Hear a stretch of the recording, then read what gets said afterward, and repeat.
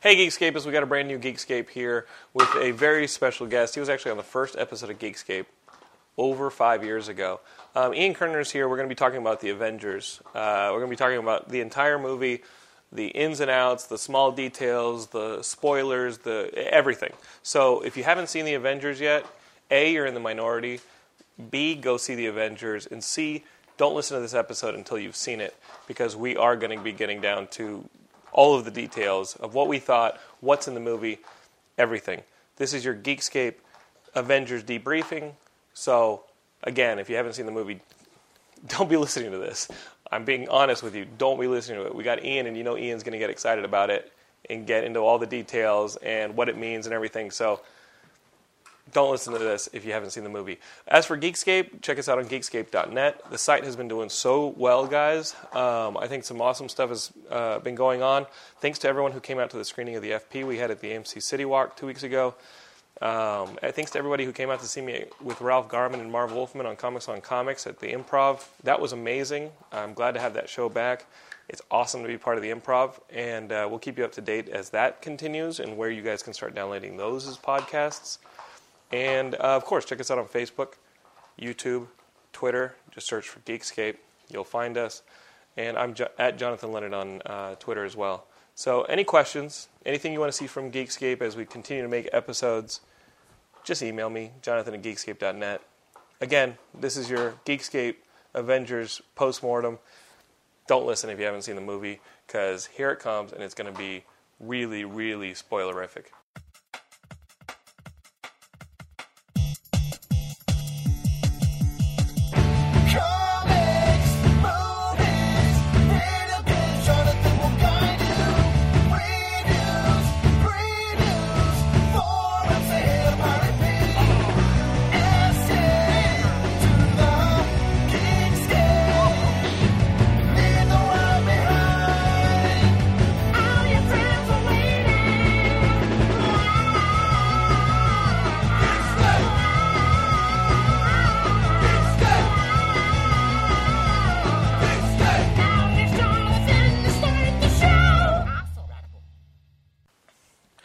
All right, this is a treat. Ian Kerner is here. He's going to be talking about Avengers, and I can't think of anybody who knows as much as he does, or maybe has been looking forward to the movie as much as he has. But the Avengers is here. We've seen it. I think Ian and I have both seen it twice at this point. Did you see it third time? I didn't go a third yet. And it made $200 million this weekend domestically. It's at $640 globally. This movie is huge. Ian, what did you think of the film? I don't even know where to start. This movie's so huge. I don't know where to start. You know, I was going to make a joke about, the Sean Connery, Uma Thurman version of the Avengers, because you haven't been saying Marvel's the Avengers. You're like, I just loved Ray Fiennes. And the reason I wanted to make the joke is I'm on the phone with my mother yesterday, and she said, I don't understand. They made the Avengers again? And I said, are you dead? Like, are you living under a rock? Did you not raise me? Not only that, but I was like, I mean, it's everywhere. I mean, you have the TV on. How are you not aware of this movie? Are you kidding? Yeah. I mean, I was like apoplectic. I just almost lost my mind entirely. Oh my fucking God, this movie was better than I ever dreamed. Really?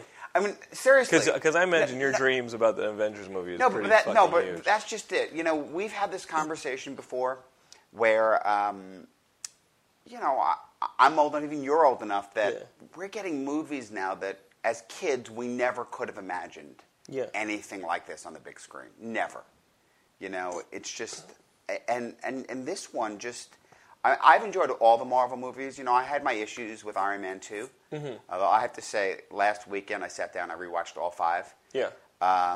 And, you know, look, Mickey Rourke is just... chewing scenery in that movie. He's just collecting a paycheck. Well, it's more than that. He's having fun with it, don't you think? Marvel, it felt like a 90s movie in the sense of Marvel went, all right, who's a hot commodity now? Let's throw him in the movie, let him do his shtick. Yeah. You know, that's really what really hurts that movie. Which is a shame because Sam Rockwell is great. Sam Rockwell's fantastic. It had lumpy-ass pacing. Yeah. But there's no problems like that in this movie. You know, I was surprised because you said to me, and I don't know if everyone realizes this, but we go out of our way when we know we're going to record a show. Yeah. We go out of our way not to discuss the show the topics. Which is crazy because I've been telling everybody what I thought of the movie. Because the first time I saw it, I had much different reactions than the second time I saw it. Okay, because you made a sort of negative comment. Yeah. And I was a little surprised that you made that. So I've been very interested to hear this. For those that don't know, your comment was, if not for the Hulk, this would have been Iron Man 2. Yeah, and that lumpy pacing comes up. I don't agree with you at all. Right. I mean, I think the movie's great. My only complaint, it's a small one. We're going to get into huge spoilers here, guys, so honestly, turn this fucking shit off if you haven't seen the Avengers. Yes. All right, go for it. I mean, I love that movie. My complaint at this point is, and this is fully spoilered, is the scene where you get to the point where they're all fighting and they're all around the spear. I think the idea they're supposed to be that the spear is inciting them and getting them all crazy down to on the helicarrier, down to Banner actually having it in his hand. Yeah. I think they really called attention to the fact that, all right, it's the spear, but they don't really address it. And in particular, I feel that way because then when Ruffalo Banner hulks out for the first time and is going after the Black Widow, he has no reason to be mad at the Black Widow. Right. So I think that the idea they're supposed to be that this made them crazy and mad, and they don't address it, and I think it's probably in an edit somewhere. Knowing people involved in the edit, there was a 3-hour version of the movie. The version that we saw was the 4th opening that I was told was on the movie. Okay. And there's just a ton on the cutting room floor. My impressions when I first saw the movie was that it was too long. That I didn't feel that way at all. I know, you said that. But let me tell you where. And let me tell you what made me think that these things were long. First, I thought the opening was disjointed. When you have this little scene out in the middle of space and you've got the Chitauri, which is great, but I thought Chitauri for the entirety of the movie just had a very generic goal, which for people who are really tuned into detail and character motivation, for the Chitauri to have a generic, we're going to rule the universe in return for giving you Earth goal is a little bit too bland. And the most we get is that like Buffy the Vampire scene where they're talking on the rock, and it feels like a Buffy scene where the dude's like groping the rock and he's like Loki, and it looks like a Buffy villain, and we get it. But here's the augmentation I would have made that I think would have helped a ton.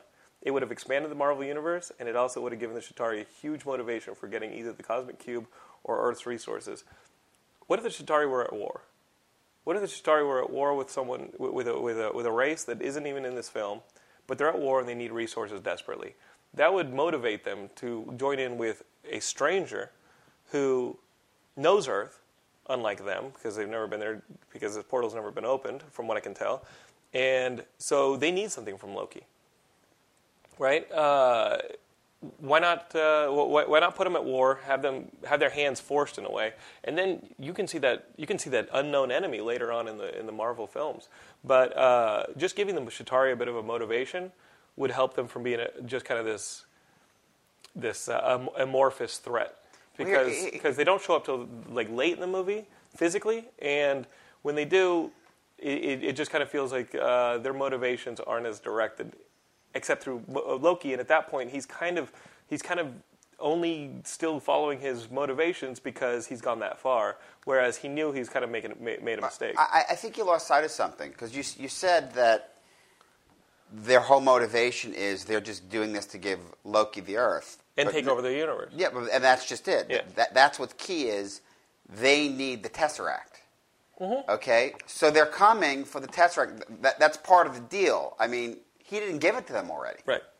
So part of the deal is, yeah, you're going to get Earth, but they're an invading force, and this is what they do. Here's something, and I don't know if you picked up on this. And we never really see them go after the Tesseract. Hear me out on this. Hear me out on this. So for those that don't know this, or those that do, there was a lot of talk that this was going to be the Skrulls. And for people very well versed in the Marvel comic universe, there's an ultimate line of comics that, for the most part, the movies, the Marvel movies, have been following the Ultimate stuff a little bit more. For instance, Captain America Kills. He's a little bit more really a true soldier. Yeah. That like in the Ultimate line. And supposedly that was Zach Penn's script. Well, and I like that. And Samuel L. Jackson. I mean, in the Ultimate universe, they actually Nick Fury, it was Samuel L. Jackson, so it was a huge get to get him. And now they're doing it in the 616 universe. Yeah, I know. Which is not good. We could discuss that later, perhaps. And that's exactly my point. Ugh. But about talking about it, it was the Ultimates. But here's the thing. So there's a lot of talk about it was supposed to be the Skrulls, but they couldn't use the Skrulls because of rights with the 20th, and now they went Chitauri. In the Ultimate line, and I never really heard the reason, but they actually did the Chitauri, and it was kind of this. Everyone knew that it was actually the Skrulls, and I never really heard the reason why they changed that, why they didn't call them Skrulls. Mm-hmm. But here's something I took away from the movie, especially on a second viewing. The other, who's the guy that was working, as the go-between. Yeah. Someone said to me, did his mask kind of look like a nihilist? And it got me thinking, and when I went into the second movie, I was like, the Chitauri are the Annihilation Wave. They are. That's what you were thinking. Yeah. Look they're bug-like. Mm-hmm. And in particular, I felt this, having been a fan of things like Ender's Game, when they take out the motherships, the Chitauri left on Earth all just fall down. Just fall apart. They don't know what to do with themselves. They don't think for themselves. They're insects. So that makes them the Annihilation Wave. Again, for those that don't realize... But that's Fantastic Four. It's not Fantastic Four. The Fantastic Four had nothing to do with the Annihilation Wave. Okay, Annihilus initially is introduced as part of Fantastic Four, and they maybe can't call the other. Yeah, where are his rights? Do you think his rights are over? His rights might be with Fantastic Four, but... His movie rights, yeah. But, again, for those that don't know, in recent years, Marvel's been doing, sort of... It's not really a separate imprint, but they've had their Cosmic line of books. And there was a miniseries called Annihilation, and from it, a bunch of other miniseries flowed out of it.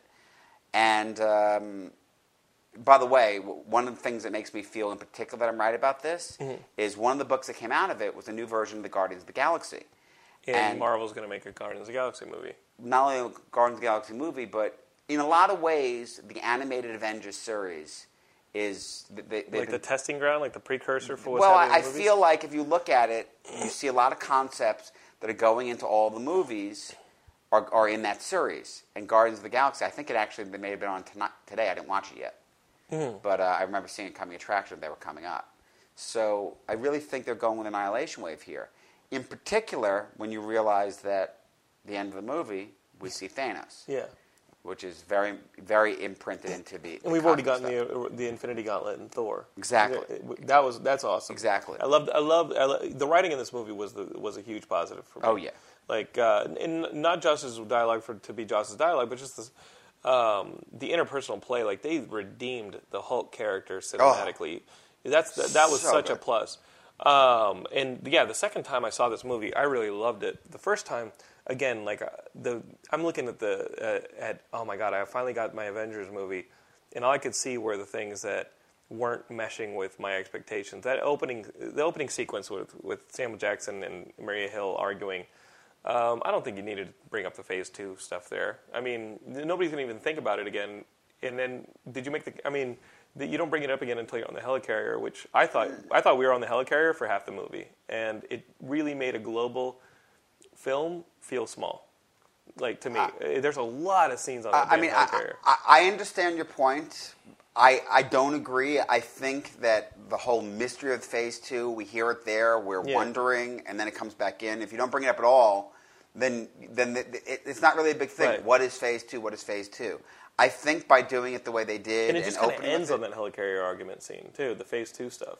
Like, it just kind of ends there. Well, it doesn't end there. Here's the thing, and this is something that really struck me as being...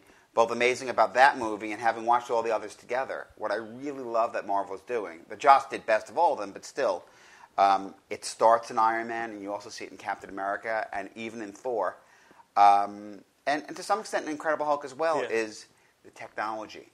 They're building the Marvel Universe brick by brick, and we're seeing it. I mean, if you go and look at Captain America and the Tesseract energy, and that's exactly what Phase 2 is. This is the statement of how does incredibly... like worlds, generations more advanced technology exist that doesn't exist in the real world. Right. And you don't have Reed Richards to create it for you. Right. But I'll give you one better. Even if you did have Reed Richards, okay? This is my point. My point is that one of the most difficult things when you read Marvel Comics, DC Comics as well, is you have the super science, But then at the same time, the rest of the world isn't changed by it. Right. And that, generally speaking, that's impossible. It doesn't make sense. Right. Well, now they've given us a reason. They did it in Captain America, and they followed it up here with Phase 2. The science doesn't work without the right power source. Mm-hmm. Okay? That's brilliant. And yet, if you have the power source, so you have that science. So you can have these kinds of devices and these kinds of things. Which leads me to the part I thought was long. Before the attack on the helicarrier, Banner and basically everybody in that room had Banner most of all had brought up the idea of Loki's attack being personal, and then that he needed an energy source. And everything he pointed to was Stark Tower. Mm-hmm. Right? He said Stark Tower has a renewable energy source. Right. And Tony says, yeah. And of course, the audience is sitting there going, oh, Loki's going after Stark Tower. You then have a 30-minute helicarrier attack scene, followed by 10 minutes of them sitting around moping the death of Coulson. Right? No, it isn't until Tony looks at a steam vent that he goes, wait a minute, Loki wants to make this personal. He's going to make it a big show, Stark Tower. There's 2 geniuses in that room, 2 military geniuses on top of that in that room. Why wouldn't you Banner figured it out before he changed. What's that? Banner figured it out before he changed. He knew. Right. Why wouldn't anybody else? He's basically led them to the doorstep of what Loki's plans are. No, that's just it. You're thinking in terms of filmmaking. No, you see that very easily. I don't think most people see that so easily. Really? Yeah, because I thought the audience was sitting there going, "Okay, get to Stark Tower." I don't agree with you. Did I see it? Yeah, I figured it out. And you wanted everybody to get to Stark Tower. No, I don't think everyone else figured that out. I think you're thinking too small. No, because that's just it. Crazies. No, but Jonathan, you got to think about it like this. It's sort of this wrapped up with a bow that way. But it made it feel long. You see how I made that action I sequence do, but that's long? only because you saw that. Because the goal is Stark Tower. I don't think most people see that. Yeah. I mean, and I think that, look, if you think about the movie as a global thing, who thinks? I mean, it's sort of the height of narcissism for Tony to realize it. I mean, it's funny, but Banner sees it first. Yes. Well, somebody pointed out to me. He said, who was I talking to? And they had a great point. It was either Joe Starr, one of our writers, or Scott Alamena, one of our writers. And they said, well, Tony ignores it, which is what Tony is. And when the first time I saw the movie, I didn't think that the characters matured that much beyond the maturation that you see them in their own films. But seeing it again, Tony's decision at the end of the movie brings him so far beyond what we see him in the first 2 Iron Man movies. Absolutely. And that was really a highlight for me, was to see that Tony really started listening to what Steve had told him about being the member of the team who would be able to throw everything down for the survival of the human race. I was like, man, Tony makes such a huge leap at the end of this film that it really redeems that character. That's just it. I felt that every single... What I thought the movie did so great is it gives attention to every single character. Every single one of them gets screen time, and they develop in this movie. Thor? Thor... How much is Thor going to develop? Other than... But for me... Than not being a brute. No, but what it paid forward is... The attention it gave Thor is, okay, where is Jane? What's going on? Mm-hmm. As far as how is he there? It's all there. Right. So if you just loved Thor and didn't love any of the other movies, you still have to see this movie. Now, how about Hawkeye? Who's basically nascent for most of the movie, which is an argument you can give to it if you love Hawkeye. You know what I mean? I think I went into the movie going, okay, I was bothered by that too, but you know what? But the positive is he gets to play a villain. They shout out to the origin of the character. Right. And in doing that, you get to see just how badass he is. All we had of Hawkeye before, listen, Hawkeye doesn't have his own series. Doesn't have his own movie. So, before we get to see, all right, he's about to take the shot. We see him take a shot in Thor. Tons of characterization of Hawkeye. We get, the Hawk, he's always watching. He's the one that realizes a door opens both ways. Mm-hmm. I think we get a lot of characterization of Hawkeye in this movie. We see how badass he is. Yeah. We see that he has, something to contribute. All right? A lot of people were looking at this movie going, Hawkeye and a Black Widow, they look ridiculous, against these, next to these super these soldiers. demigods. Yeah. And no, both of them are key to this movie. They're key to the plot. Yes, they are key to the plot, but they don't really shine until that last battle sequence. You know what I mean? Yeah, well, does anyone really shine? Hawkeye can't. Well, I think a couple characters. What about that fight between Captain of the 3-way fight that you see early in the movie? Yeah. Now I have to say to you, I thought that was a kick-ass scene. But when I saw that in the trailer, I was going, really? They're going to do that? I loved it. It was great. It was so... that was the other thing I loved about this movie. They took the old convention of heroes meet, they have to fight first. Who'd win in a fight, right. It's more than who'd win in a fight. Right. It's that also, but for years there's been the heroes fight and then they get along afterwards. Right. That's existed in the comics for so long. And we got that. I mean, everyone talked for years, the movie we never got the world's finest, Batman and Superman, and it was going to have to be that way. And they gave that to us. Right. I mean, it's all, and it's everyone. Everyone's going at it. It was awesome. And then you see Thor versus Hulk, which was fantastic, pretty great. Not only was Thor versus Hulk pretty great, but I mean, everyone says Hulk steals the movie. When Hulk does steal the movie, absolutely, there's no doubt Hulk steals the movie. When they're fighting the Chitauri and they end up finally next to each other, and they're standing there, and Hulk suddenly just out of nowhere just punches Thor on the side of the head. I mean, who doesn't lose their shit? That's one of the things. That shot is so impressive. I think that action comes at the end of a giant one-take master that starts with Black Widow on the Chitauri ship, pulls back between buildings to see Iron Man flying. Iron Man lands, does like a team-up blast off of Captain America's shield. It climbs a building, ends up on the back of one of those giant... It climbs a building to Hawkeye, jumps onto the back of one of those flying monsters with Thor and Hulk, and then it ends with them in Grand Central Station. Yeah. That shot's amazing, which leads me to one of the things that I thought caused the movie on first viewing to feel like it was sputtering to start in the first third was the visual palette. Like it becomes so dynamic at the end, but at the beginning, it just felt like very stagnant shots of, here's the joke. Ant-Man was in the building. He was in the movie, but he was on second unit camera. Like those shots where it's basically like the camera's on the floor pointing up at people, felt like every other shot you were getting from most of the movie early on. Like the introduction of Nick Fury, the introduction of important characters. Like get the fucking camera up off the ground. Because those shots just felt like they jumped out at me because they're so strong and so just stagnant. Even when they're moving, even when they're on a dolly or something like that, I was like, come on. It hurts the flow to be dropped like that. When we wanted it the most, the one time I thought that shot really, really worked, and it felt like forcing a dynamic look at these heroes into the film. They used it in Thor as well, and I thought it was glaring in Thor. It could just be a stylized opinion, but they use it a lot in this film. When they needed it the most, when I thought they used it the best, the rising of the helicarrier. Oh, that's when you want a shot like that. Does that make sense? I don't necessarily need it when Fury's just stepping off of a helicopter. The first time I saw the movie, and of course, we're fans. We know it's the helicarrier. It's going to come out of the water. It didn't matter. I got a little teary-eyed when the helicopter came up. I did that when Uncle Ben was giving his great responsibility speech. Oh, that of course. But I'm just saying that it was like that was a oh my God, this is really happening moment for me. Yeah, and then that's the other thing. Yeah, the movie blossoms visually. Yeah, is what I love about the ending, but hurts me in the beginning. Is that I'm like, come on, let's shift it up a little bit. Let's shift up the shots a little bit more.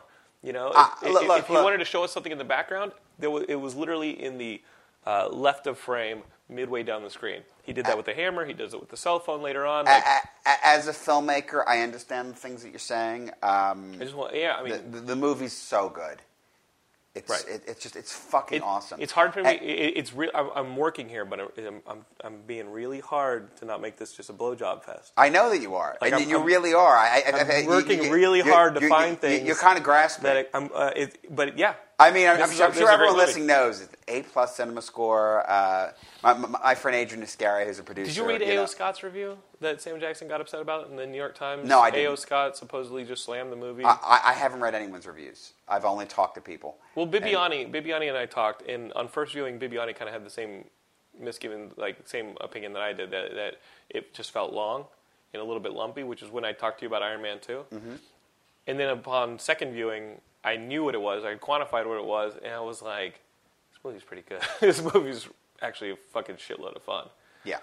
The end battle sequence is the other part that I think is fun. It is a little long because it just goes on. But here's the thing. I'm complaining about a kick-ass battle sequence. This is not Transformers, where he's just on Transformers. Yeah, Transformers is like if we wanted to end 30 minutes earlier. They're just barraging you with shit. Yes. In this movie, it's really well done. There are pieces that I think we don't necessarily need. Someone said to me something what's great about it is you have this feeling like there's this war going on, and we just keep getting pieces of it. Yeah. Like we're this outsider, and every now and then we see this and we see that, and there's all kinds of shit going on all over the place. Yeah.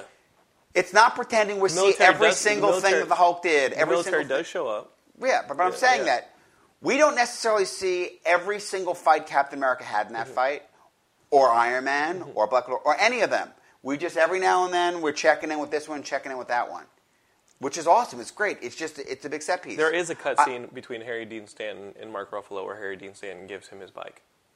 Okay. I just want to explain that to you guys, because it is comedic when Mark Ruffalo does show up on a bike in the middle of all this mayhem and destruction. Right. Harry Dean Stanton, there is a scene where he gives him his bike. Okay. I don't know if it's a special bike that gets you through to death and destruction unharmed, but it's a special bike, and he gives it to him. That's coming for you on the Blu-ray, maybe. All right, great. I mean, I sort of understand the idea that you can feel, in keeping with what I said, that it's just you're getting parts of the battle and all that it's long. But, I mean, honestly, fuck that. Who gives a shit? I want more. Are you kidding? I mean, it's fucking awesome. Yeah. It's which stinks so because great. Well, I thought moments like the example I used with Joe Starr was the scene where Captain America jumps into the bank and takes the grenade against those three Chishari soldiers. Yeah. What did we gain there beyond we needed a scene to get Cap's mask off?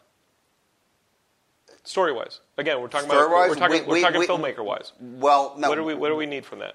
We got what we saw afterwards: Captain America protecting civilians, right, and the civilian reaction, and that's important. Okay, and that's the heart of the movie because part of what's developing here is how people are viewing them and how the world is reacting to this. Here's the thing, and something I want to say. I have obviously we have a lot of people in this business, and we talk about what movies are making money and what else is coming out this summer. And of course, growing up comic fans, you always compare Marvel versus DC, and there's been this conversation about what Dark Knight Rises is going to do and all of that. And one of the things is what will it do? Well,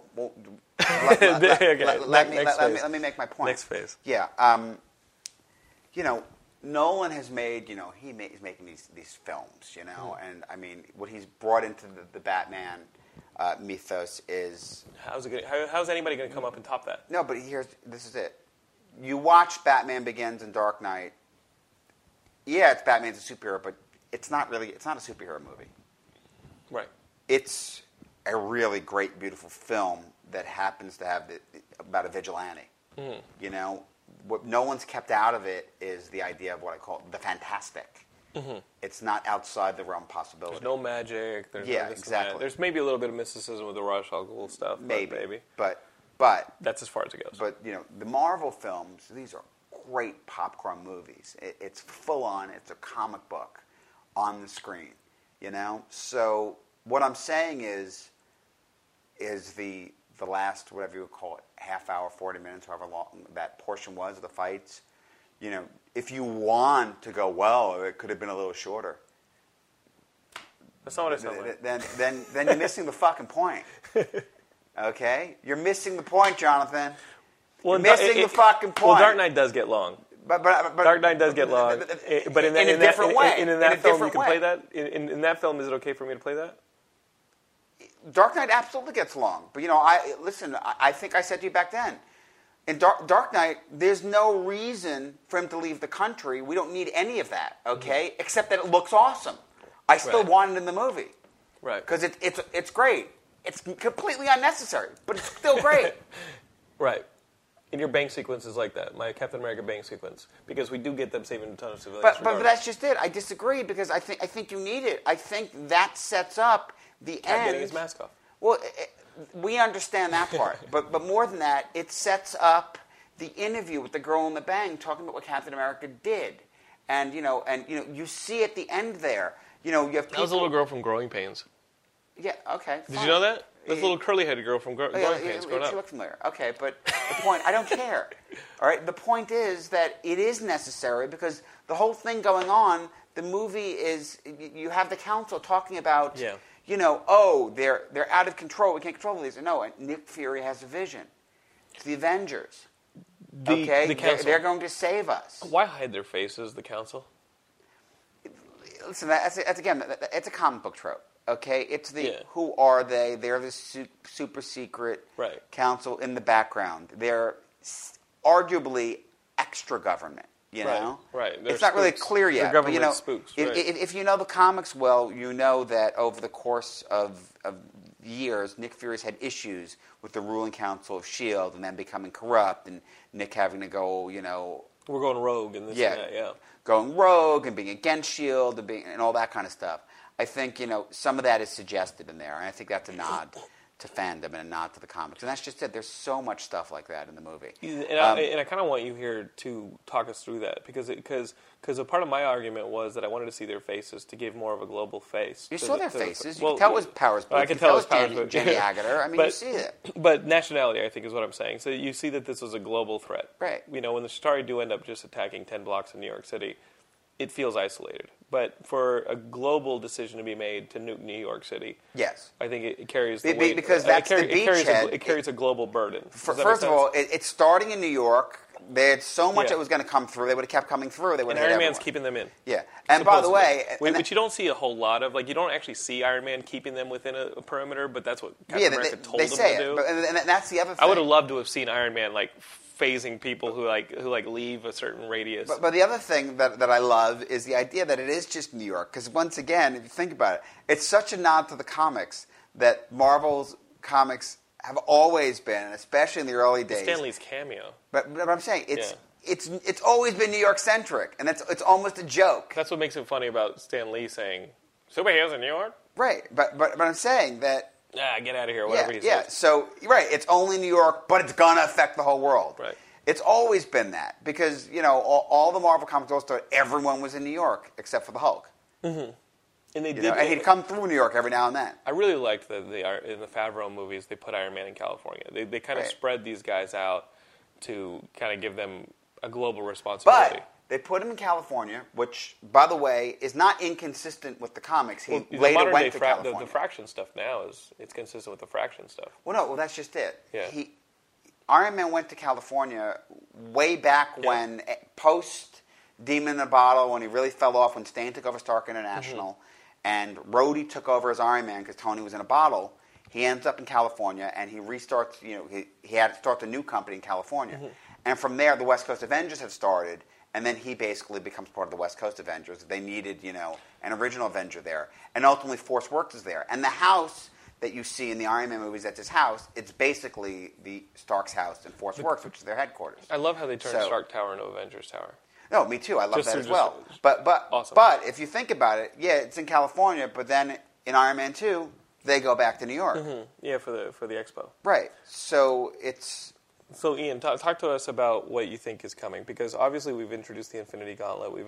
I thought that was such smart writing, the wording of to attack the humans is to court death. Yes. And then you see him turn and smile. And, Thanos gets a boner for death every time. Yeah. I loved that.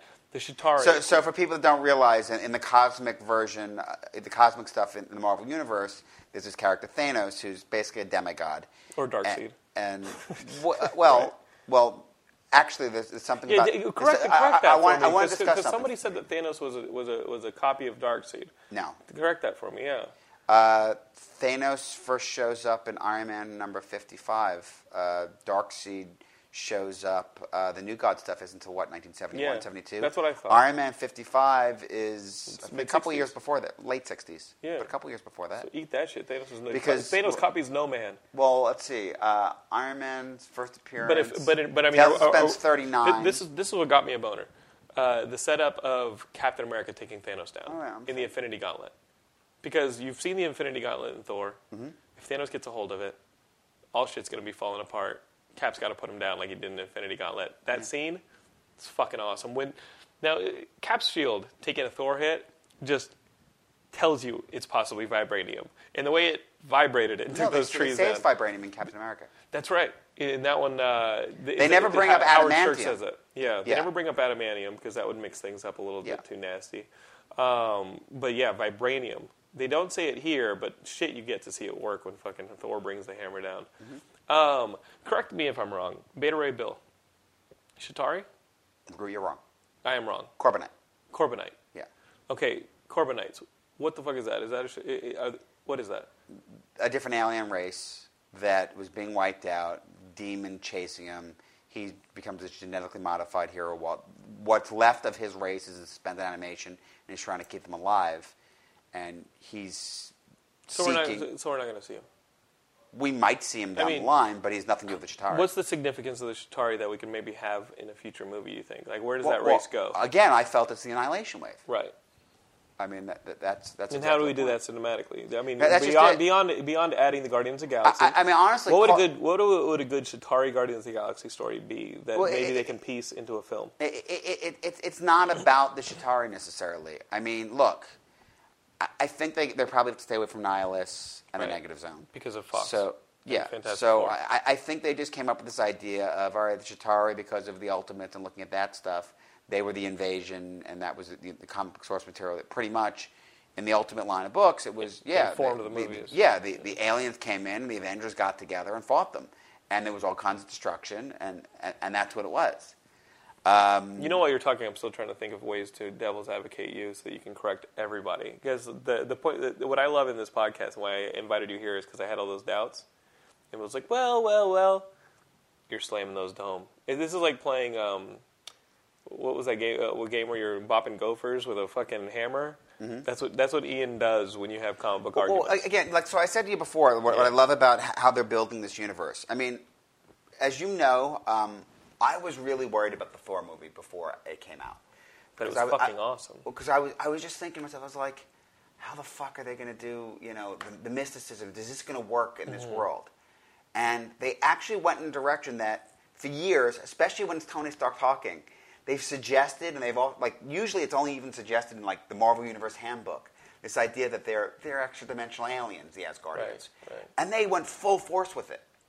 And without totally abandoning the idea that they're gods. Right. Well, they're gods in the sense that they'd be gods to the primitives. Would Thor have been killed had he landed in that Hulk-proof safe? We don't know. Yeah. We don't know. Been fucked up. Loki said they think we're immortal. And then Hulk taking on Loki. Right, but again, to finish my point, because you're interrupting. I love it. Is that what you saw in Thor is that they are aliens, but I think the idea there is Yggdrasil, there's certain worlds that are connected. Mm-hmm. There's, some kind of ecosystem, that kind of thing. So Asgard is a world, and Earth, which is Midgard, when you go through the Asgardian Norse legends of it. In whatever Heim, where the ice giants live. Jotunheim. Niflheim, Valhalla, all of them, they're all connected. All of them. It's the 9 worlds.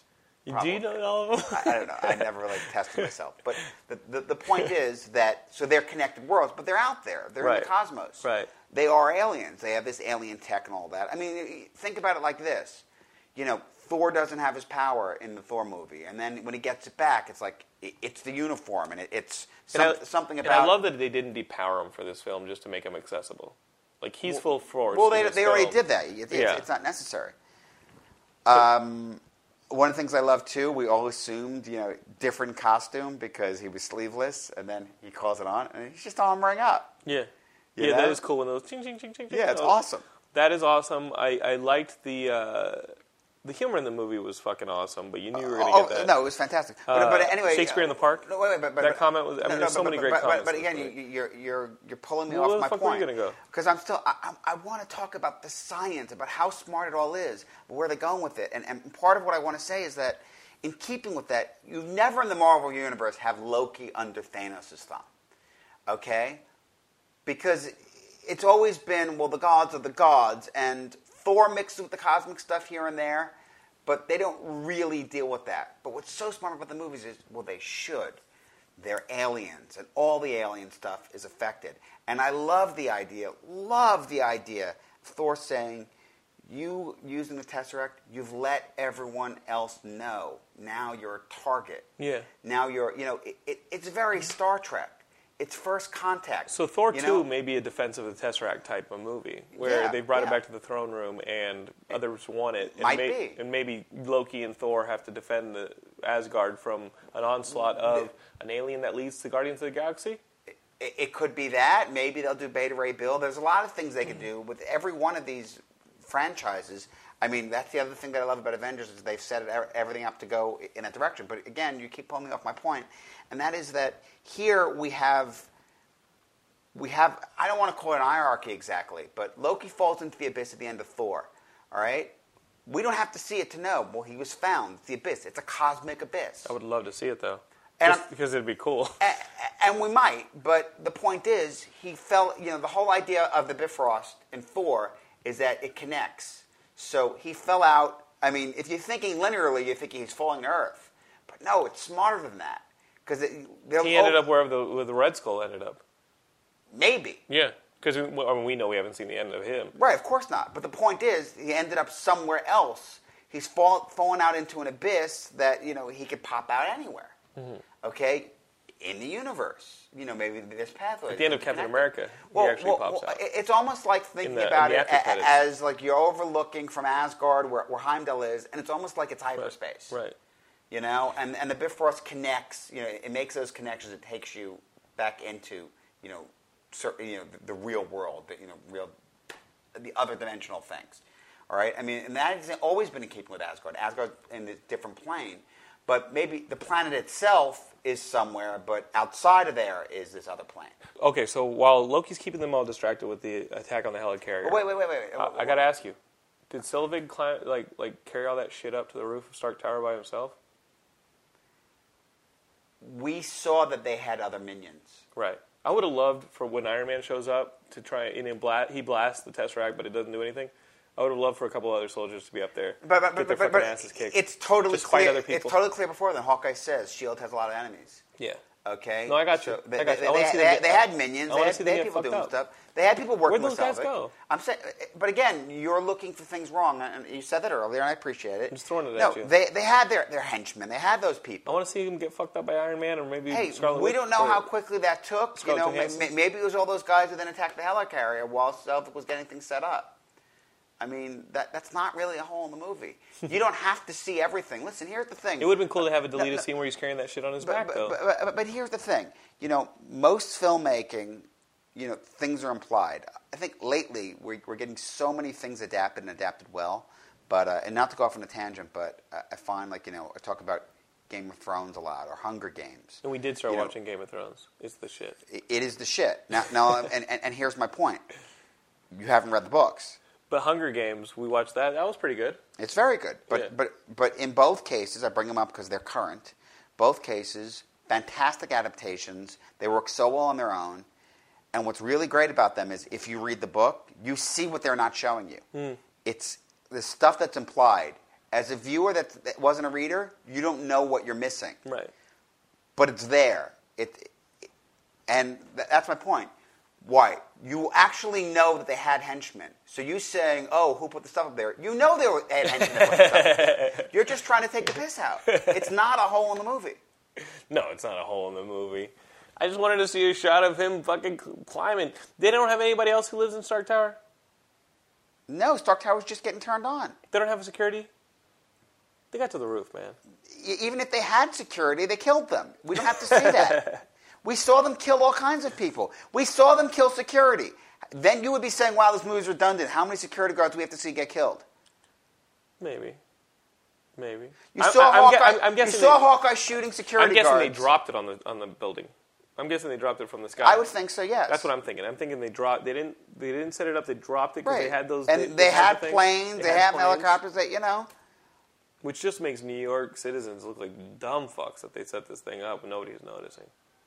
To be honest, they did shoot it in Cleveland, so the citizens of Cleveland didn't notice that they were setting up this Tesseract on the roof of Stark Tower. Again, Tony Stark is building shit up there all the time, and Tony Stark actually said that he built the tower. Were they implying a Stark Potts wedding in the movie with the lace comment? I didn't think that was an implication. But would you like for it to go there in Iron Man 2? I don't need to see them get married. I will say this, and this movie really pays it forward. Here's the thing. Okay. As you know, and I'm slightly going to back off something that's really bothered me up until now. But my latest viewing of Iron Man 2, watching all the movies together, didn't bother me as much. I think you've heard me bitch that I was really pissed off. Tony Stark, Black Widow, they have sex. I mean, even down to Stark feeling so betrayed by her in Iron Man 2 never rang true to me because they didn't have sex. And not only did they have sex in the comics, but it's just true of Tony Stark. I really felt like they gelded him. But, I'm stepping back away from it, and I'm saying that... What's that? In the comics, he had sex with Hill, too, Maria Hill. He did, but that's later. But the point that I'm making is that the sense is that whereas in the comics, all right, he has the shrapnel in his heart, and you were talking earlier about Tony Stark's path, and at that point he's no longer going to be a warmonger. But I think the idea in Iron Man 2 kind of sort of implied at the end of Iron Man, but what you really start seeing is he's also looking to be with Pepper. Mm-hmm. He's just taken some time getting there, but that's the path, right? And that's really paid forward in this movie. There's just absolutely no question. She's the last phone call. Yeah. Not only is she the last phone call, but more than that, I thought the stuff about him being jealous about Phil. That's funny. It's funny. It's great. It's such a great relationship thing. But more importantly, she completely has him. He's completely and totally in that relationship. Mm-hmm. At a level that we've never seen in the comics with Tony Stark. But it's an important thing for the reality of the characters and all that, I think, to sell this that he's a different person. He's a serious person now. And the only thing left, as you said, was him really understanding self-sacrifice. Do you want to see Banner in the Hulk in the second Iron Man movie? There've been 2 Iron Man movies. No, in the third. In the third, do you want to see? Yeah, I love the idea of that, and it set it up. Like and in fact, team up. Would the Hulk on his own work, or should he be a team up character in other films? The Hulk can work on his own, but I love the idea of that. And by the way, what they set up there is again something that Marvel's done before. They drive off together. Whether it's a nod or not, if you think about it. I hesitate to make this comment, but it's Heroes Reborn, where when they pulled the Marvel heroes out of the regular Marvel universe for the sake of the superstar creators, and they gave them other books, and they didn't do a Hulk book. Right. Okay. They just put Hulk and Iron Man. Because the connection is the science and all that. These characters sure. I thought that was so badass when I was a kid.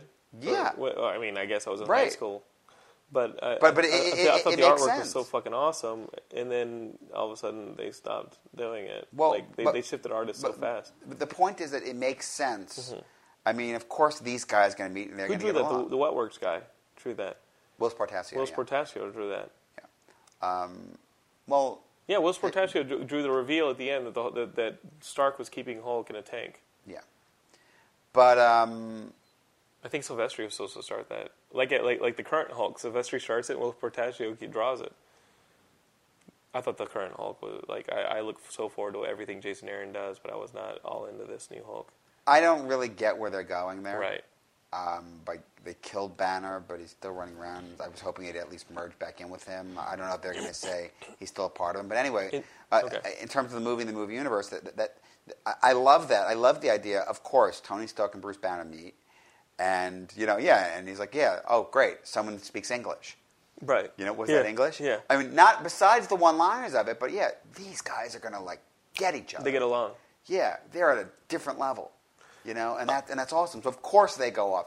And, and every now and then in the Marvel Universe, you see that, too. I mean, ultimately, to a different extent, but sort of what the Illuminati was. But it's just this idea that, Tony Stark, Reed Richards, Bruce Banner, these guys, Hank Pym, these guys get each other.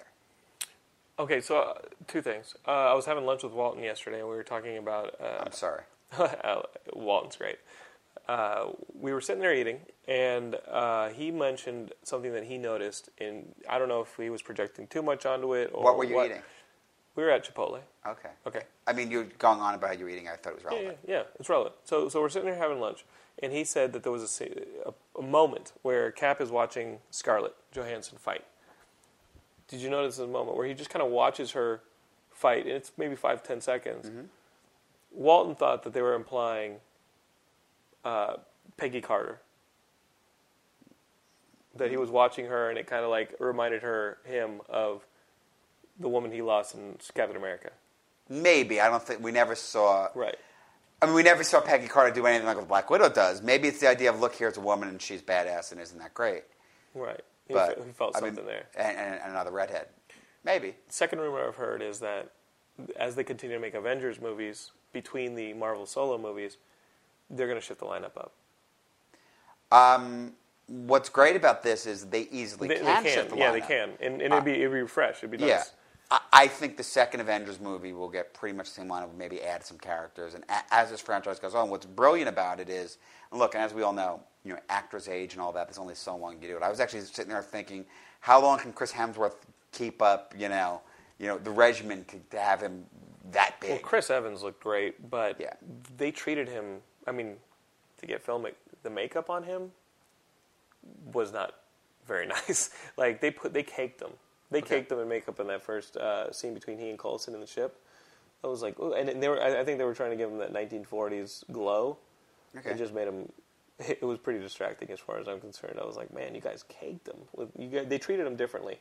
Yeah, I see what you said, but it didn't take me out. Yeah, but who would you want to see? Because I was thinking, because we just learned like a month or two ago that Fox and Marvel actually share the Scarlet Witch and Quicksilver rights. Okay. Yeah, Kevin Feige said that they actually share the Quicksilver and Scarlet Witch rights between the X-Men universe and the Avengers universe.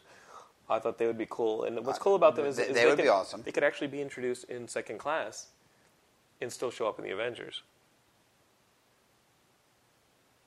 They could show up in X-Men second class, whatever that movie's going to be called, and still show up in the Avengers, which would give fanboys a boner because it feels like those universes started to get stitched together. Yeah, I'm sure they won't do that. And when you bring up second class, you're baiting me to start tearing into first class. You don't like the first class. Well, don't you remember what you said to me when we reviewed it? We sat there and I tore it apart, and you said, "Are you sure you like this movie?" Because I love the movie, but there's so much wrong with it. Right. It's clearly two different scripts. Yeah, the Magneto script and then whatever they fixed it into. Yeah, and they slammed them together, and But they got lucky, but it works. But I'm saying the Kevin Bacon character are clearly two different characters. Yeah. Into parts of the movie, it doesn't even make any sense, and to without even getting into all the anachronistic You want to throw stuff. On the Blu-ray? I got the Blu-ray. You want to throw it on? I have it. Okay. But again, as you say, I really enjoyed the movie, but there's a lot wrong with it. First of all those kids, act like they're in 2011, and yet it's supposed to be the early 60s, down to, the stripper with the tattoos and all that. Come on. There's so, and not to mention all the things that don't work with the other X-Men movies, yet they felt the need to tie them together by having Wolverine make the cameo and Rebecca Romijn. As a fanboy, I love that, but it doesn't make sense. Right. You felt it should have just been a clean reboot. Well, you see Cyclops. Wolverine makes sense. You see Cyclops in Cerebro, okay? And yet, we know Cyclops is a kid in the Wolverine movie. What? Which has to be years later. But we're discounting Wolverine movies. Is the Wolverine movie still canon? I'm kicking that out of canon. The Wolverine movie is canon with the other X-Men movies. I'm kicking it out. Why? Because they recast Sabretooth? Because I'm not even convinced that's Wolverine. Because Wolverine his senses don't work in that movie. He allows his wife to stay in the woods dead. He didn't take his body anywhere, I'm convinced, because anywhere he would have taken her, they would have been like, she's not dead. She just woke up. Or however long it took her to wake up. Then, what did Creed pour on her that was the blood that we saw when she wasn't dead in the woods? Chicken blood? What did he do? And how did his senses not notice that this isn't her blood? She's not even dead. He just left her in the woods. That's your hero? Right. It's not Logan. There's a lot of things wrong with the movie. There's tons of stuff wrong. But you're excited as far as it being canon, it's still... Don't you say this. You can't. Don't you say it's canon. I know it is. No, I know it is. It's canon with the X-Men movies. We could tear apart X-Men 3 also very easily, as we know. And by the way... But we're not going to live there. We're not going to live there because we're talking about Avengers. Yes. But I'm actually most excited for the Spider-Man movie nobody's talking about. I know we're talking about it, but it doesn't feel like general audience. And I'll tell you why no one's talking about that movie, because it's too fucking soon. No. Look, I think the movie looks great. Awesome. I think the movie looks great. And I think they're doing Shed. Yeah. Because they're... That makes sense. I think they're doing Shed because what I think is the biggest scene in the movie, from what I can tell in the trailers, Spidey taking apart that radar dish or that satellite dish. Why would that not be Kirk Connors trying to transmit? What do you think? But wait a second. Because remember in Shed, he starts controlling people's minds through animal instincts? Yes, but what do you think about this recent reveal that the spider bites only brought out what was already in Peter? Yeah. Well, we'll figure out how it's treated. I haven't been pondering it too much on him, but like his father fucked with him or some shit like that. Yes. Yeah. We'll see how he treats it. I do know that Bibiani and I went to that 10-minute preview, and we got to see a full high school scene between him and Gwen, and it was more sincere than anything that was in the. I love the Raimi movies. I love the Raimi movies, but then hearing that Paul Feig from Freaks and Geeks wrote a lot of the high school scenes, I'm just like, man, this is gonna be great. I'll say this about the whole idea that he's treated. It's gonna be something. Yeah. Because my one strike against the Marvel movies, they're starting to feel like they look the same. Like the style is starting to be shared from movie to movie, and I'd like to see them expand stylistically so they, this Spider-Man movie does not look like the Raimi movies. It looks unique. It looks like they're going for something new, and I love that. Well, what I wanted to say to you is that I have mixed feelings about this notion of that he was genetically tampered, modified by his father, because it's contrary to what's always been the case. But you always get back to that thing of, you get bit by a radioactive spider, you fucking die. Okay? If there's not something special about you, if there's not some reason why, it would affect you that way. Well, what do you think about, to bring it back to Avengers, one part that I thought was pretty interesting was when Tony told Banner that the gamma radiation would have killed a normal man, maybe the Hulk saved you. How does that work? Well, we don't really know how that works, but that again, there's that implication of, is there something about him? I do love that they don't dismiss the Incredible Hulk movie. I destroyed Harlem, right? And then that whole conversation, the Incredible Hulk movie, the conversation between Thunderbolt Ross and Bronski is just fucking awesome because they're talking about Cap, right? And then the post credits when Tony knows about the Avengers initiative. So you asked a question and then you went off on the tangent. I just got excited. So in the comics, there was always this idea, and in particular when you dealt with Banner with his father, because Banner was so smart. His father was a scientist too, and his father was a scientist, Alamogordo. And there was this notion, and Hank McCoy's father was there as well, and Xavier's father was there, and King Marco's father was there. In Sinister. Yeah, Mr. Sinister. They brought Sinister in later. Yeah. But the idea being that they were working with that radiation, and the kids may have all been affected. So Bruce Banner's father, who we know beat him, used to look at him and say, "Oh, you little freak, you little mutant freak." He's fucking with him. Well, was he fucking with him? His father was jealous. Ben Parker style. His father was jealous of his intellect. Richard Parker. But, they've never said this, but there's this implication that maybe there's a reason he didn't die. Right. And he became the Hulk. I mean, later, they never really stayed with that. They never really definitively made that statement. And obviously, as the comics went on, other people have been gamma radiated, and they've been affected. But maybe there is something special about them. So we know they're doing a Cap movie. We know they're doing another Iron Man movie. It starts next week. Like they start filming, I think, tomorrow. They're doing another Thor movie. They're doing Guardians of the Galaxy. They've talked about making a new Hulk movie, even though they're going to do a TV series, being like, whoa, he's getting such a popular reaction. Literally this weekend, they started deciding to make a new Hulk movie in 2015. Where does that leave Scarlett Johansson and Jeremy Renner with their characters? How do you treat those? I've heard rumors of a Black Widow movie. Yeah. Here's the thing. Is that Elektra? I was sort of going to say something along those lines. I don't think you necessarily... at a certain point, you start diluting characters. Listen, it's just like with comic book publishing. I've enjoyed many of the Black Widow series. I've thought they were very well written, which doesn't mean I need a monthly Black Widow book. Yeah. Like at the moment, I'm loving Black Widow in the Winter Soldier book. Yeah. She's great in that book. Winter Soldier book. You know, she's also in Secret Avengers. You know, we often talk as comic book fans. I mean, Wolverine's the easiest character to bring up, and Spider-Man as well. I mean, how many different places are they going to be and all that? You know, at a certain point, you know, you dilute a brand, and you know, Black Widow as a character certainly works in a Captain America movie if you're going to have him go on S.H.I.E.L.D. missions. Maybe an Iron Man movie. And incidentally... And that goes for Hawkeye, too. Right. Yeah. Right. You know, there are places to use them. I mean, listen, I'm going to make a statement, and then I'm going to counter it on my own. What do I need a Hawkeye movie for? Now, my counter to that is, I've pretty much always felt that way about the book, and yet we're about to get a Matt Fraction Hawkeye book. Right. I mean, it's going to be fucking awesome.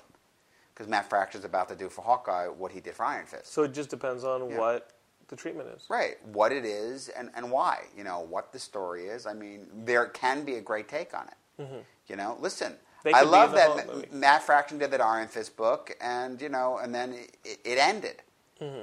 You know, and they're still paying forward some of those concepts, but, you know... Yeah, and you do see characters that he created, like Big Crowbar, showing up in other people's books, like he's in Wolverine's book and this and that. Right. No, I think that using them to accent the rest of the universe is huge. Did Coulson have to die to make room for Maria Hill? I didn't feel he had to, but I liked the line. Yeah. I liked the idea, and you know, people reacted going, "You can't." I mean, literally, a friend said, "You can't kill him. He's in all the movies." I said, that's the point.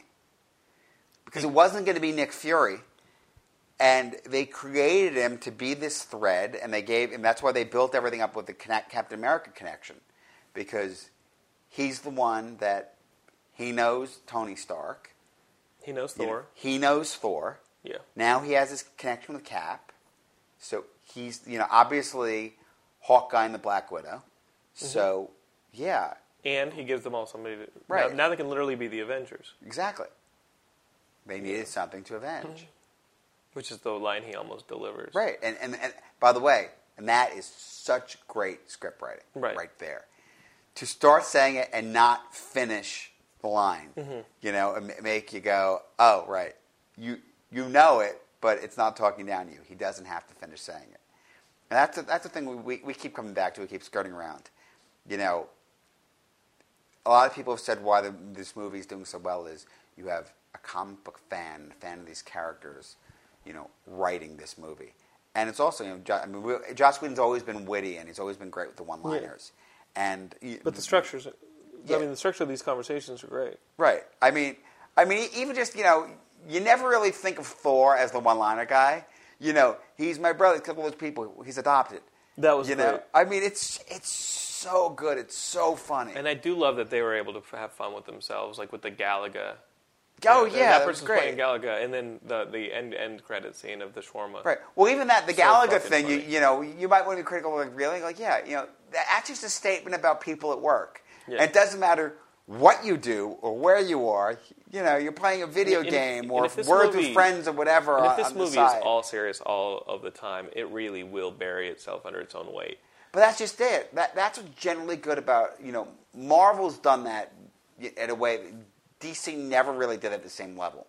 You know, you had Robin, even Nightwing being a little bit, you know, corny. But, you know, Spider-Man was always funny. And most of the Marvel books, even Fantastic Four, you had Johnny and the Thing. Mm-hmm. You know, you've usually, I mean, Iron Man's always been that, you know, sarcastic type, and, you know, and, you know, what Downey brought to it is those quips. You know, and exactly, it makes it fun. I mean, if you think about it, a really good movie, it's well-rounded in that way. But most importantly, it's because that's how people are together. That's what's real. You get people in a tense situation, all that, and they take the piss out of each other. Mm-hmm. That's what people do. You know, that's what normal people do in the real world. And these people, there are people. You know, they have pressures and all that, and they're reacting. And it's that human quality, that human component. That's what... I mean, you know I'm a big Joss Whedon fan, and that's what's always been great about Joss Whedon stuff. You know, whether it be, you know, Buffy, Angel, Firefly, you know, even Dollhouse. But it's, you know, getting people together, and you have someone sarcastic and pushing buttons and doing those things. Do you, We actually posted an article, one of Molly's articles, where she just doesn't get the Whedon thing. And you do have people who want to see it fail, based on just like I knew a lot of those people, and they all took it back. The Whedon zombie, you know what I mean? It's like the Marvel zombie. Like they'll just love it because it's Whedon, and I think this movie is of the quality that it supersedes that argument, or that the ability to just kind of dismiss it based on. No, I agree with you. Look. Here's the thing, and I'm a big Joss Whedon fan. Here's the thing: when you say that, you just like because Whedon, well, that's just it. I could watch things that Whedon's done and still be critical, but one thing you get with Whedon is you get that wit. Listen.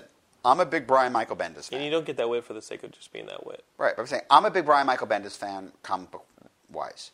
I know people that go, nothing ever happens in his book is talk, talk, talk. I'm that guy. As I said, I know people. I know you. I love the dialogue and the character interactions and all that. I understand that you want your comic book to open up and, and have people blowing shit up every month, but I like it. It feels real to me. This stuff goes on, all that. When he does action, there's some great action scenes. Yeah. I understand that you wish they happened more often. I didn't say that, it's perfect, it's exactly the way it should always be. Right. But I love the dialogue. I love the interrelationships and the reactions and everything else and all that stuff. And recently we've had his Avengers, we've had other people's Avengers, and I like him as a taste of different people covering a subject. Yeah, and I understand that. I mean, listen, you and I, when we argue, you like the Walking Dead comic, Dude, but the Walking Dead game. Right, but the Walking Dead game is, I'm saying it here and I said it in my review of the game on the website, it's my favorite iteration of the Walking Dead. Because you feel responsible for the party, and it puts you in the shoes of the decision maker, and it times your decisions, and once you've made your decisions, it auto-saves. So your decisions are permanent. And if people died because of them, they're not coming back. That's pretty cool. Dude, you got to get the Walking Dead game. Yeah, that's and they're in little chapters, so they're bite-sized. You'll be able to play them without going like 8 hours a day. I fucking love the Walking Dead But game. my point, you and I have argued a lot, because you're not happy watching that show unless it's a zombie fest kill-a-thon, every week, which is not the comic at all. Okay? That's not what the comic is. That's not what the comic has ever been. The show is actually a great adaptation of the comic. But likewise, when you read the comic, as much as you like it, when it's not a zombie fest kill-a-thon every issue, you bitch and moan. Yes, I'm saying you're a whiny fucking bitch. Okay? That's not what it is, and it's brilliant for what it is. It's a world in which sometimes zombies come. I mean, they're not zombies; they're the Walking Dead. But we get it. And you got to kill them, and sometimes it's other stuff going on. You're laughing that you're a big whiny bitch? You're such a fucking angry bastard. I'm not that angry. Oh, you're so upset. I'm sorry if I get bored. No, I'm sorry I get bored, Ian. You're angry because you want to just find fault in everything. I don't want to find fault in everything. I want to not be bored. I read. I'm going to date myself right now. There's two different. We're talking about different things. Yeah, I don't want to be bored. I'm talking about time. I'm going to date myself right now, and fanboys will get this, though. I don't know how many of you listening are old enough to appreciate this, but I'm so old. The original Shadow books. Excuse me, way back when. In the mid-'80s, I think it was 85, when Mad Max Beyond Thunderdome came out, I read a great review of it. It was back in New York, and I don't recall who wrote it. I don't think it was Rex Reed. But anyway, and the review was basically people were bitching that this great big action sequence happened early on, and they felt the rest of the movie was lackluster. And the viewer went on to say how great the movie is, which I fully agreed with. And they said, listen, people, you go to this movie and you come out and you're upset because it wasn't Road Warrior, I have news for you. Go rent Road Warrior. Okay? It's not trying to be Road Warrior every time. Right. All right? It's a great sequel, that movie, because it's not trying to be the same movie. It's carrying the story on. All right? If you just want to see, wow, you watch an episode of something, great, and there's all this great action, and that's all you want to see, then watch the fucking episode again. Okay? I'm talking to you, John. But I want it to be fresh, I want it to be new, and I want the story to continue. I just don't want the story to continue at a pace that is so slow. Well, shit happens. The Walking television, Dead you have to set up stuff for it to pay off. The Walking Dead game has gotten me invested in this brand. All right, good. You got to play this fucking thing. All right. It is so great. I'll play it. I'm game. All right. So Avengers, anything you want to add to the audience? The movie's fucking awesome. I mean, it's so funny when it's funny. I mean, okay, let's talk a little bit more about Banner, his secret. All right. All right. I mean, you look at things like Tony Stark getting in his face and trying to scare him, and poking with sticks and shit. Yeah, it's so funny. Mm-hmm. You see how scared the Black Widow is, even just like, no, you got the big guy and Bourgeois. Yeah. She's frightened when she pulls the gun. Yeah. All of that, and finally the whole movie, what's going on? I love how intense that in your face "stop lying to me" was. Mm-hmm. I loved that, and then I loved when he ultimately turns, how they treat it like a horror movie.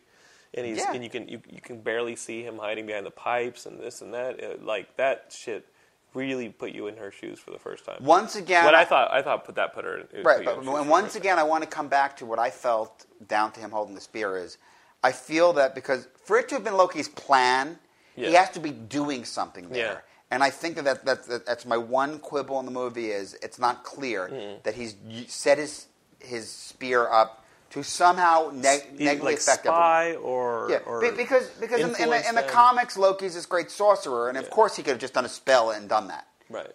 So and we don't really see that much. All we see of Loki's sorcery is his illusions. Right. But I think there has to be something there that he's done something. Cause, I mean, if you look at it and you watch it, everyone gets to the point. Everyone's really at each other.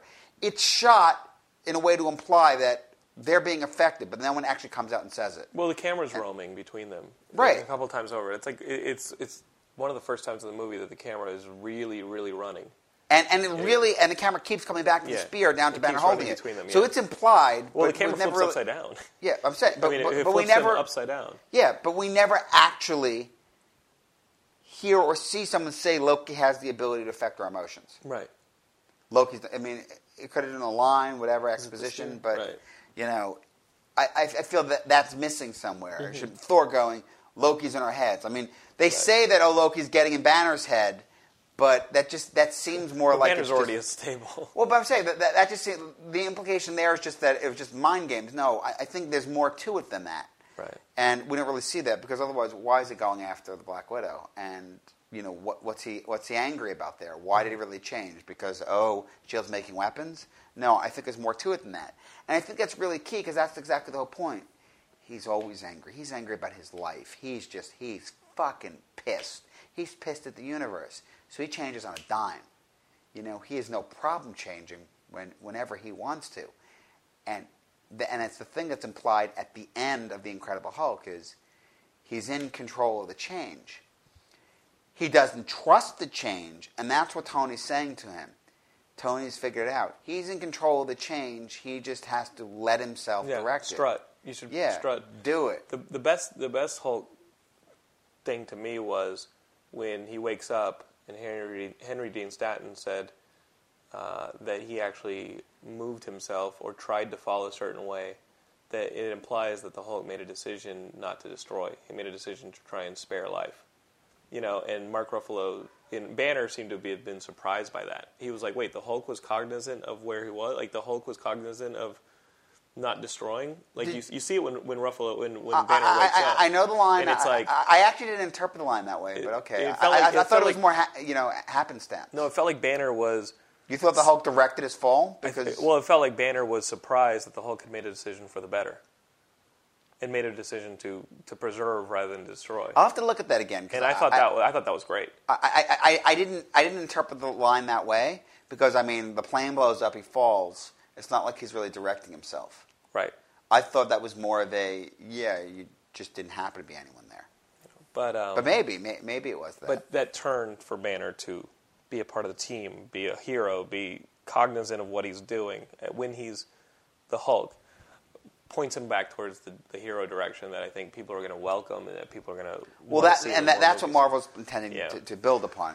Marvel's going, all right, but that's exactly what happens in the Incredible Hulk movie. Mm-hmm. Banner, I'm aiming him, but ultimately, when Betty yells, "Don't kill the Abomination," which honestly, by the way, I kind of go bullshit. Yeah, it's done this much, you kill the Abomination. Yeah, especially when he's still the Abomination. how do you fucking handle him? Right. We're going to go lock him up somewhere and do what? You know? I mean, seriously, at the end of that movie, if he doesn't kill him, then, you know, he wakes up and kills everybody again when the Hulk's not there. And you never see him revert back to Blonsky. That's what I'm saying. He doesn't revert, so...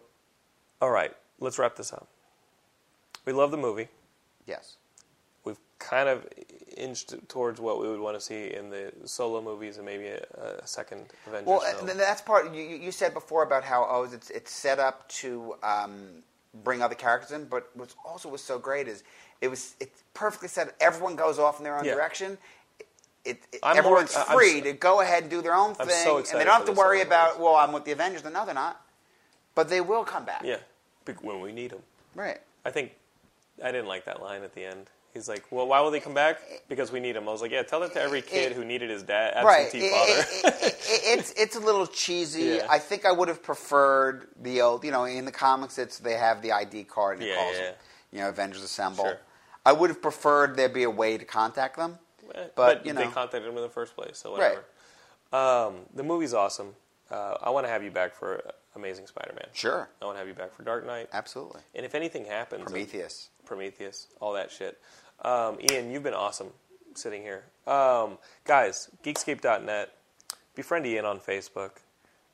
You know, you can have this conversation with him every day. He loves having this conversation. I don't think I've ever had a 5-minute conversation with you over the phone. I think it always turns into this. Which is why we love him, which is why we loved him for over 5 years here on Geekscape. Check out the site, Geekscape.net. If you have any questions for Ian or anything you want to do, send me an email, jonathan@geekscape.net. Of course, find us on Facebook, Twitter, YouTube. This has been Geekscape. We love you guys. This is the road to E3 and Comic-Con. I'm excited because we're going to be there. Say bye, Ian. Bye, Ian.